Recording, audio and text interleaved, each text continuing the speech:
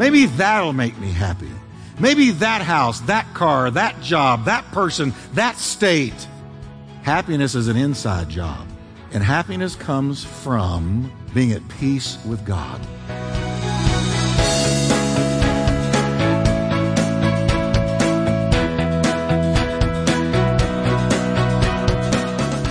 Welcome to Life Talk with Dr. Jeff Wickwire, author and founding senior pastor of the exciting Turning Point Church in Fort Worth, Texas. Pastor Jeff is known for his heartfelt and practical proclamation of the Scriptures. We are so glad you joined us today. So stay tuned as Pastor Jeff teaches, encourages, and challenges you from the Word of God.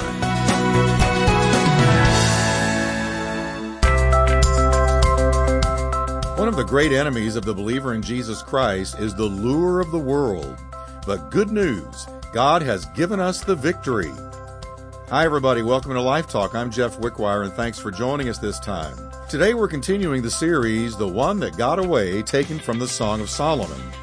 In today's message entitled, The Hour of Talk, we're going to see the world in all of its pomp, power, prosperity, and popularity.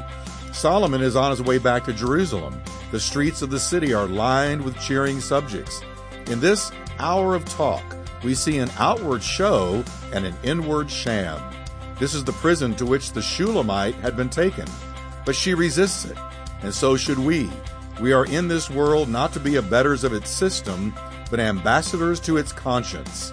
Well, I can't wait to share this stirring word with you, so let's go right to part 2 of the message, An Hour of Talk.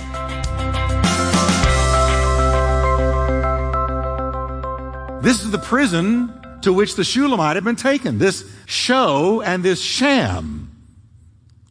But she resisted it, and so should we. We're in this world, listen to this, I love this, we're in this world not to be abettors of its system, but ambassadors to its conscience. That's what we're called to do. Not to be of it, but in it, speaking truth to it. In the love of God. Next, a second member of the adoring crowd speaks up and points out Solomon's power. And here's what they say in verse 7. Look, it's Solomon's bed. That means his carriage. Surrounded by 60 heroic men, the best of Israel's soldiers. We hear in that verse, power is on display. Solomon was entering the city like an oriental despot riding in style. And unlike Jesus, who entered Jerusalem riding a lowly donkey, nothing is humble and nothing is lowly about Solomon. So he can't be Christ in this story. And he is surrounded by strength. Look at that. 60 heroic men. Have you noticed the world always seeks to impress its inhabitants with displays of power? You ever notice that? The world is always trying to impress us with power, authority, things. The onlookers notice heroic men and powerful weapons as well. Verse 8, all those men, they are skilled swordsmen, experienced warriors. Each wears a sword on his thigh, ready to defend the king against an attack in the night. What is that verse saying? All of their security was in earthly, worldly men, not in the shepherd. And our world's security is in how many nukes does a nation have? How strong is a nation's military? Let me tell you something, folks. If God turns against you, not all the armies in the world can help you. And if God is for you, not all the armies put together can take you down.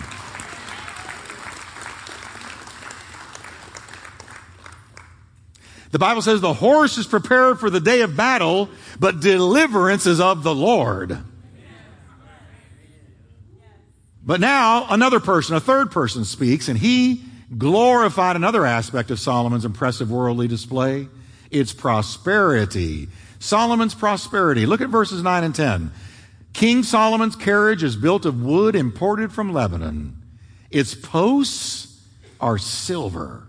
Its canopy is gold. Its cushions are purple. Can you imagine having in your bedroom a bed where the posts are solid silver? A lot of you would be down there at the nearest jewelry store cashing it in tomorrow. He said its canopy is made of pure beaten gold. Its cushion's purple. Prosperity. Impressive materialism. Donald Trump squared. It was decorated with love by the young women of Jerusalem. Now here what we have is a tribute to the purchasing power of money. One of the gods of this world. Jesus called money the mammon of unrighteousness, and he said there's no way you can serve God and serve money at the same time. You will serve one or the other. God doesn't care if you have millions of dollars as long as the millions of dollars don't have you. God's not against money. Money's neutral. What God is against is what money can do to you if you're not wise and mature. Jesus called the mammon of unrighteousness meaning, and he went on to say, man can't serve two gods at the same time. He will love one and hate the other, or hold to the one and despise the other. You cannot serve both God and mammon. You serve God and make his kingdom first. And Jesus said, all these other things the Gentiles live and breathe and eat and sleep to obtain will be added to you anyway. But as long as the kingdom of God is first and you serve him. But here's Solomon. Oh, he's impressive.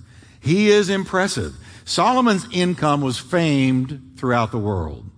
He had so much wealth that even the pots and pans in his kitchen were made of gold. And there's the verses you can look it up in. Can you imagine frying some eggs in a pan made of pure gold? But that's what he did. He had more gold than he knew what to do with. He had so much gold, he didn't even mess with silver very much. As the world is impressed with power, it is also impressed with wealth.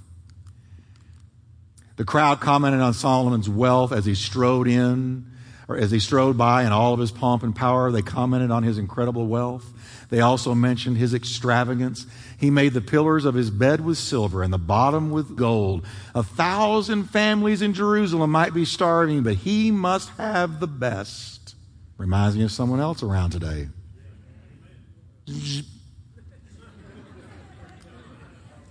And we're also told that his carriage was decorated with love by the young women of Jerusalem. Oh, this suggests all that is romantic. Money can buy purple and money can buy passion, but as the Beatles said, money can't buy you love. I'm not quoting the Beatles as an authority, because I can point to the Bible that says the same thing. Guess what? Money can't buy the love of the shepherd. Purple and passion, they're for sale to anybody that's got the money, but not the love of the shepherd. We love him only because he first loved us. You can't buy his love. You can't earn his love. It comes to you by sheer grace. God loved me and he loved you. You know why? Because he decided to. That's what agape means. Agape means I decide to love someone. I decide. It's not dependent on being overwhelmed with an emotion. Agape love is a decision. And God decided. While we were yet sinners, Christ died for the ungodly. You know what that's telling us? While we were spitting in the face of God with all of our sin, he died for the ungodly. Now, I don't know about you, but if somebody has been great to me and blessed me for years on end, I don't think I'm going to die for hardly anybody I can think of. But if somebody is spitting on me and slapping me and cursing me, and then I go die for them, then something is at work that is higher than anything I can comprehend. It's the love of God. He died for us while we were yet sinners. So you can't buy his love. All you can do really is receive his love. Receive it. It's there for you. So Solomon's pomp, power, and prosperity are all admired out loud by the adoring crowd as the king passes. Oh, look at that pomp. Look at that power. Look at his wealth and riches. Look at that. But there's one other thing somebody else pipes up and mentions. That's his popularity. Verse 11 says, one of them shouts out, "Come out to see King Solomon, O daughters of Zion." The expression daughters of Zion, I was very surprised to discover this. That expression, daughters of Zion, occurs only here and in two passages in Isaiah. That's the only time in the Bible you will find the phrase daughters of Zion. Interestingly, Isaiah uses the phrase daughters of Zion as an expression of contempt. And let me read to you what he says about them. This is Isaiah. Because the daughters of Zion are haughty and walk with stretched forth necks and wanton eyes, walking and mincing as they go, and making a tinkling with their feet. Therefore the Lord will smite with a scab the crown of the head of the daughters of Zion, and the Lord will expose their scalps. You say, what's going on there? This passage is describing morally loose, arrogant women who do not honor God, and he's using it as a metaphor for Israel. The Holy Spirit uses this passage to depict Israel at her worst. She is brazen, she is immodest, and she's flaunting her sin. And that was before they fell under judgment and were carried off into captivity. Now, I want to be up here and not down, and I'm not here to be a downer, but I got to tell you, when I read that, I see America. Flaunting our sin, walking arrogantly, almost double dog daring God to judge us. No modesty, no decency, calling good evil and evil good. And what happened to Israel was when they were walking this way and he called them daughters of Zion, they were just steps away from judgment that took them away for decades. And they lost their land and lost it all. Now, the Holy Spirit uses this passage to depict Israel this way. And he's also using that phrase to describe the court women that were surrounding the Shulamite in Solomon's pavilion. There's no reason to believe the phrase daughters of Zion means anything but the same thing in the Song of Solomon that it meant when it came from Isaiah. They are the worldly women of Solomon's court and those who admire him as citizens of his kingdom. These are the women that admire the lust of the flesh, the lust of the eyes, and the pride of life, and they were about as much like the Shulamite as night is from day. They are women of doubtful morals, the kind of women who would throw themselves at Solomon. The worldly, shallow crowd shouting Solomon's praises see nothing wrong with these daughters of Zion, throwing themselves at him. Perfect picture of a culture and a society that is dull of heart and no longer senses that sin is sin and right is right and wrong is wrong. And we're there. Oh, church, we're there. They not only admired him, but they applauded him. And can I say again, we're also there. Knowing that these things are worthy of death, Paul said in Romans 1:28, knowing that those that do these things are worthy of death, not only amen what they're doing, but applaud what they're doing. Same thing. Now, the second half of verse 11 is very telling of the character of Solomon. Chapter 3, verse 11, he wears the crown his mother gave him on his wedding day, the day of Solomon's merriment. Now, what does that tell us about Solomon? Catch this now. The man who in this book is trying to conquer the affections of the Shulamite is a married man. Hardly a type of Christ, as some try to make him in their interpretation of this book. If Solomon is a type of Christ, here's Solomon as a married man trying to seduce another woman. Don't tell me that's a type of Christ. Yet again, the worldly crowd is so numb and so dull-hearted, they have no issue with this. They have no issue with the fact that their king, a married man who was married in front of the whole kingdom, is out trying to seduce another woman in front of their very eyes. They have no issue with it. They're dull-hearted. Their consciences are seared. Instead, they celebrate him. Are we not there today? How like our world this is, where evil is celebrated and good is castigated. In the devil's world, all is upside down and inside out. You know, when I started preaching 40 years ago, this country I'm in now was a different country back then. It has happened in one generation. We're not just in a slow, gradual decline. We're in a free fall. It goes down by the hour. So what do? We put our arms around our shepherd And we say to him, I will not let you go. And we say to the world, you've got nothing for me. Amen? Well, let's look a bit more closely at the crown the crowd speaks about so admiringly as we come to the close. They mention the crown. It's not the crown of the nation of Israel that Solomon is wearing. The crown mentioned is a nuptial crown, not a national crown. Here's the quote, the crown wherewith his mother crowned him on the day of his espousals. He's riding into Jerusalem with all these cheering citizens, wearing the crown his mother gave him on the day he was married. But he's living a completely duplicitous life. The crown on his head does not betray the life he lives. All show and sham. So the crowd noted two things about the crown. This speaker that just spoke up noticed it. First, the speaker referred to the day of Solomon's marriage. He had married the daughter of Pharaoh, king of Egypt. David would never have endorsed that marriage. He would never have said, that's a good choice, son. You know why? Because Moses would not have endorsed it in the law. Moses had legislated against any marriage with a woman outside God's covenant. He told them, don't intermarry with women or with men, either way, that are not a part of the covenant I've made with you.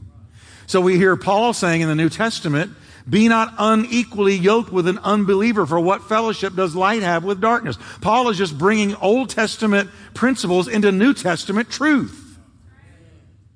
Now here's this Solomon. He's wearing the crown. He's got the show, but it's a sham. The crown he's wearing is a sham because it doesn't mean anything to him. He's not a covenant man. He's not a loyal man. You wouldn't trust him with your daughter for 1 minute on a bright sunny day. A marriage with an Egyptian was just the kind of worldly marriage that appealed to Solomon's political instincts. His marriage was totally political.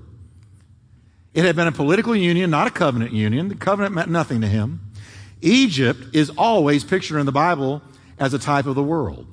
Solomon was married to the world, not to God, as were all the citizens of his kingdom. So here we have a picture. Here's this Shulamite. Now this Shulamite, who is totally dedicated to the shepherd, a picture of you and me, there she is.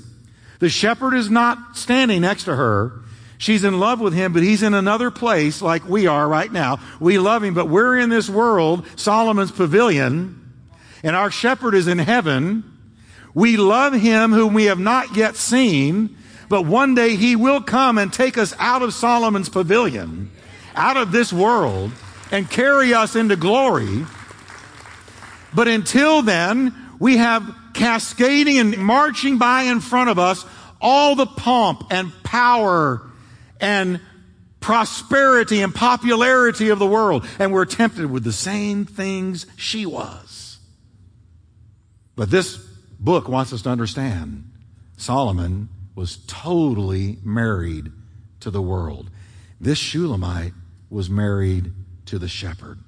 And there's two kinds of people in this world right now. Those that are married to this world and love it, and those who are in it but not of it. Two kinds of people. That's it. There's no riding the fence. Somebody said, well, I just got 1 foot in the world and 1 foot in the kingdom, and that gives me balance. Let me ask you a question. If you had 1 foot in a refrigerator and another foot in boiling water, would you be balanced?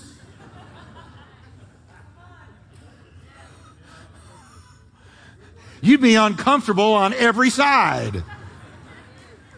You can't have 1 foot in the world and 1 foot in the kingdom.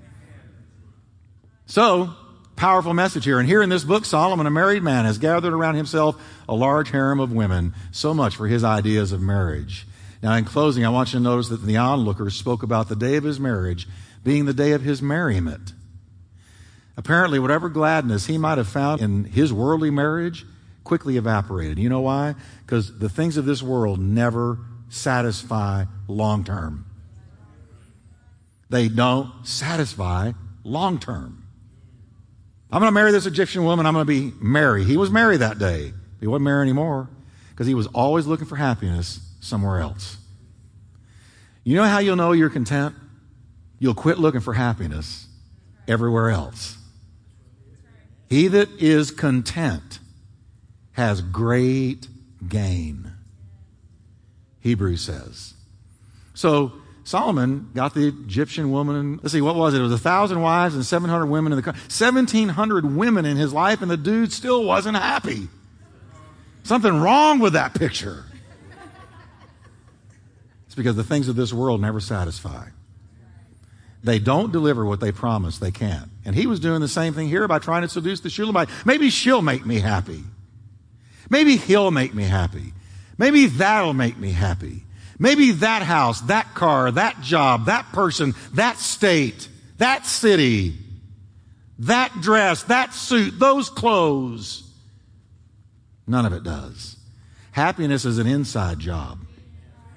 And happiness comes from being at peace with God. That's where it comes from. If you don't start there, you're not going to be happy. The Shulamite wanted none of it. She's not impressed with the pomp, power, prosperity, or popularity of worldly Solomon, and so it should be with us. The world always comes knocking with all four of those enticements, yet they cannot hold a candle to the love and fellowship of our great shepherd. Amen? Let me read something as we close. One person phrased it like this, and I liked it. Nay, world, I turn away, though thou seem fair and good. That friendly outstretched hand of thine is stained with Jesus' blood. This world has nothing.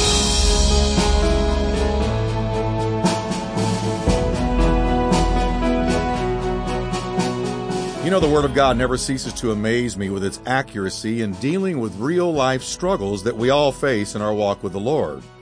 I hope you enjoyed today's message on the lure of the world and how we can resist it to stay true to our shepherd, the Lord Jesus.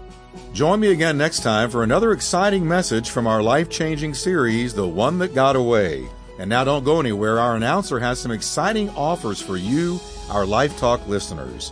And until next time, may God's rich blessings be yours.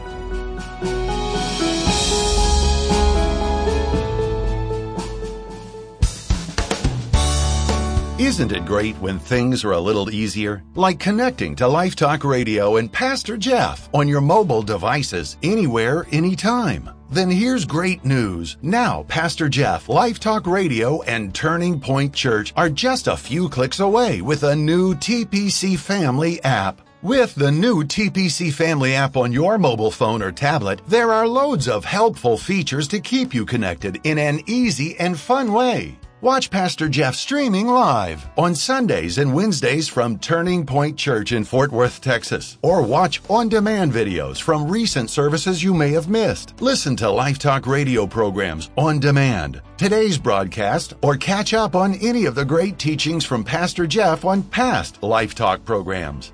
You can even help continue Life Talk Radio's outreach and impact on the nation with the gospel by giving securely online. Now you can even text your gift to Life Talk and the amount you would like to give to 30131.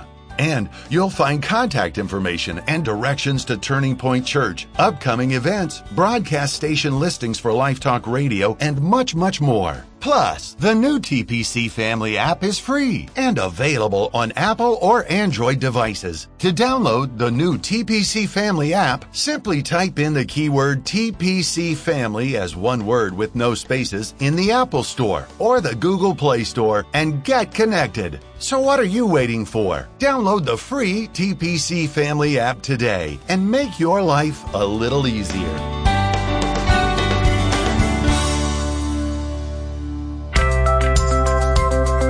An Hour of Talk is the fifth message of Pastor Jeff's series, The One That Got Away. You can own a copy of this 10-CD set for just $50 plus shipping. Log on to lifetalkradio.us or call us toll-free at 877-884-3111. Get your copy of today's message for just $5 or purchase the entire series, The One That Got Away, for only $50 plus shipping. by logging on to lifetalkradio.us or calling us toll-free at 877-884-3111 for more information.